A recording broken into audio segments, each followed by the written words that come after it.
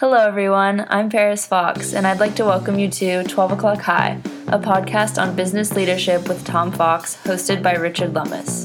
What makes a great leader? Is it genetic, or can you learn leadership skills? Join Tom Fox and Richard Lummis in this podcast, where they consider leadership from a wide variety of perspectives: academic, behavioral science, history, popular culture, the movies, and much more. You'll learn about specific tactics and strategies that you can bring to your own leadership toolkit. 12 O'Clock High is a production of the Compliance Podcast Network. Richard Lummis is on assignment this week, and so I thought I would look at an interesting topic on the elements of good judgment for a business leader, a compliance professional, or other business executive. It's a fascinating exploration of a great topic. One of the key components for any successful business leader, yet one rarely discussed, is judgment. I was therefore intrigued by a Harvard Business Review article on the topic entitled "The Elements of Good Judgment: How to Improve Your Decision Making." I thought this piece was an excellent way to look at some leadership issues we rarely talk about. The concept is relatively straightforward.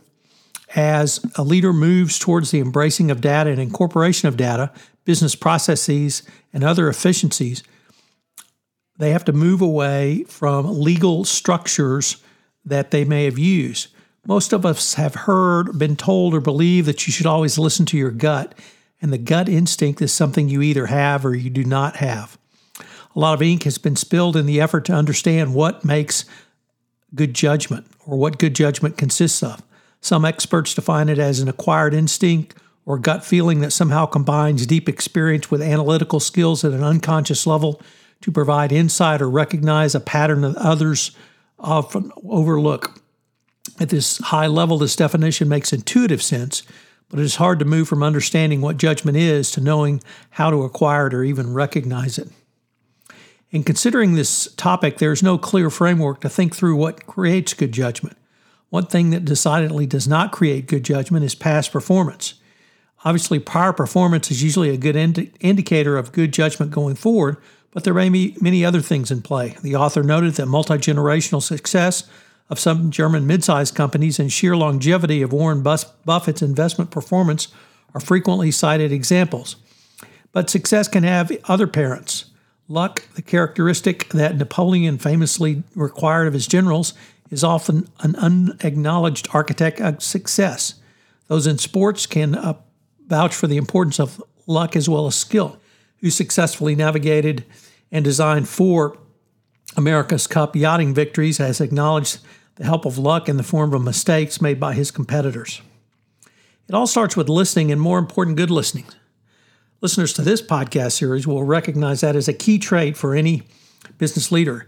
Yet perhaps even more significant is that leaders with good judgment tend to be good listeners and readers, able to hear what others actually mean, and thus able to see patterns that others do not. They have a breadth of experience and relationships that enable them to recognize parallels or analogies that others miss. Or they don't know something, they'll know someone who does and lean on that person's judgment. They can recognize their own emotions and biases and take them out of the equation. They're adept at expanding the array of choices under consideration. The author identified 6 key elements of good judgment. They are learning, trust, experience, detachment, options, and delivery. Number 1, learning. Nothing is more important for the leader than to be a lifelong learner. This is true as businesses evolving quickly and now at the speed of light in the era of COVID-19. Active listening, including picking up on what's not said and interpreting body language, is a valuable skill to be honed, and plenty of advice exists. Be aware of your own filters and your defensiveness or aggression that may discourage alternative arguments. Moreover, if you find yourself overwhelmed by written briefing materials, focus on the parts that discuss questions and issues rather than the summary of presentations you'll hear at the meeting. Finally, look for gaps or discrepancies in what's being said or written. 2, trust. Leadership shouldn't be a solitary endeavor. Leaders can draw on the skills of others as well as their own when they approach a decision. Who these advisors are and how much trust the leader places in them are critical to the quality of the leader's judgment. And his ability to hear what other people actually mean and thus see patterns others do not. The problem is a lack of diversity. One can consider largely white and largely male board of directors of U.S. public companies, but that's only one example. You need to have people around who have different perspectives and are willing to speak up and share them. As a leader, to improve, you have to cultivate sources of trusted advice, people who tell you what you need to know rather than what you want to hear. Obviously, President Trump does not share that view. Experience. Beyond the data and evidence pertinent to a decision, leaders bring their own experience to bear when making judgment calls. Experience gives context and helps us identify potential solutions and anticipated challenges. If you have previously encountered something like a current challenge, leaders can scope out areas in which to focus their energy and resources. The problem is that if a leader has some knowledge or familiarity, they believe such knowledge gives them a deeper insight than is warranted. To improve in this area, you should assess how well you draw on your own experience to make a decision, and from there, expand your experience. Try to get postings in other areas of the company or even abroad. Number 4, detachment. Removing emotion in an equation is both a forte and bane of many leaders. Detachment and judgment is a critical element necessary to navigate through many business opportunities.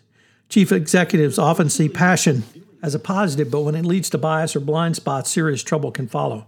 Witness HP Chief Executive Leo Apotheker and his dogged pursuit of autonomy even after red flags were raised, and his own leadership team predicted the merger would be an unmitigated disaster for HP. Also consider the numerous CEOs who were taken in by Elizabeth Holmes of Theranos, who but refused to consider any evidence to the contrary. However, it is more than being blinded by passion. As you process information and draw on the diversity of your own and other people's knowledge, it's critical that you understand and address your own biases. Although passion about objectives and value is a wonderful leadership quality that can inspire followers to greater efforts, it can also affect how you process information, learn from experience, and select advisors.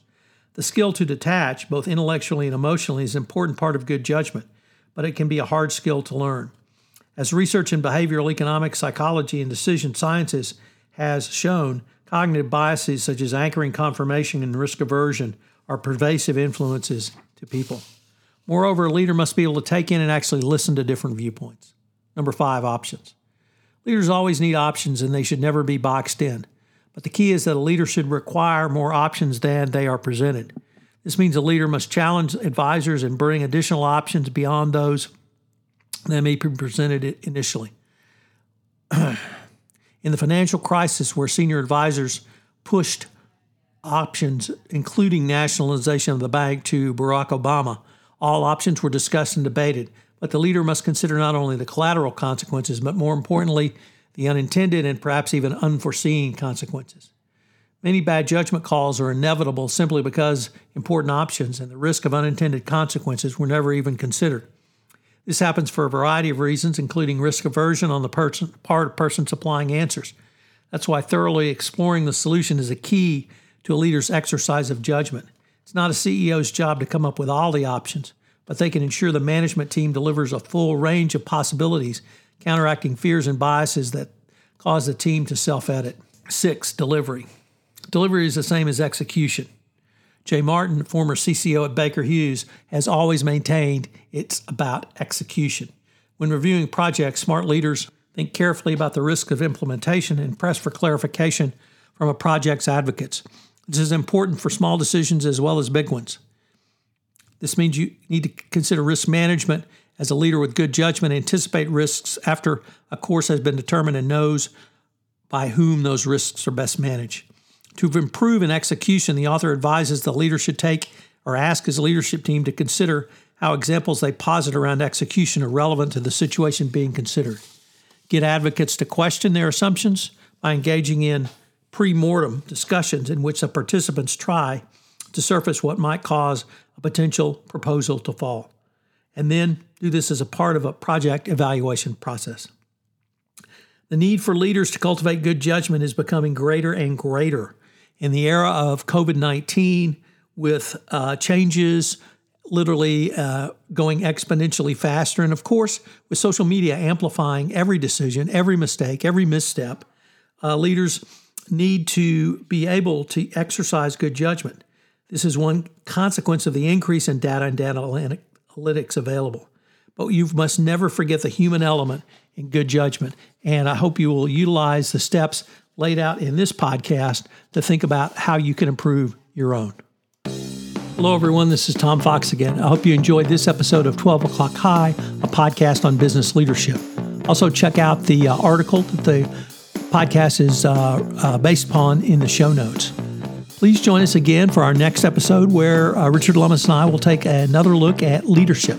12 O'Clock High, a podcast on business leadership, is a production of the Compliance Podcast Network and a proud member of C-Suite Radio.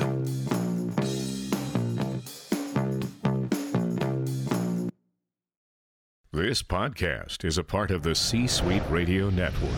For more top business podcasts, visit c-suiteradio.com.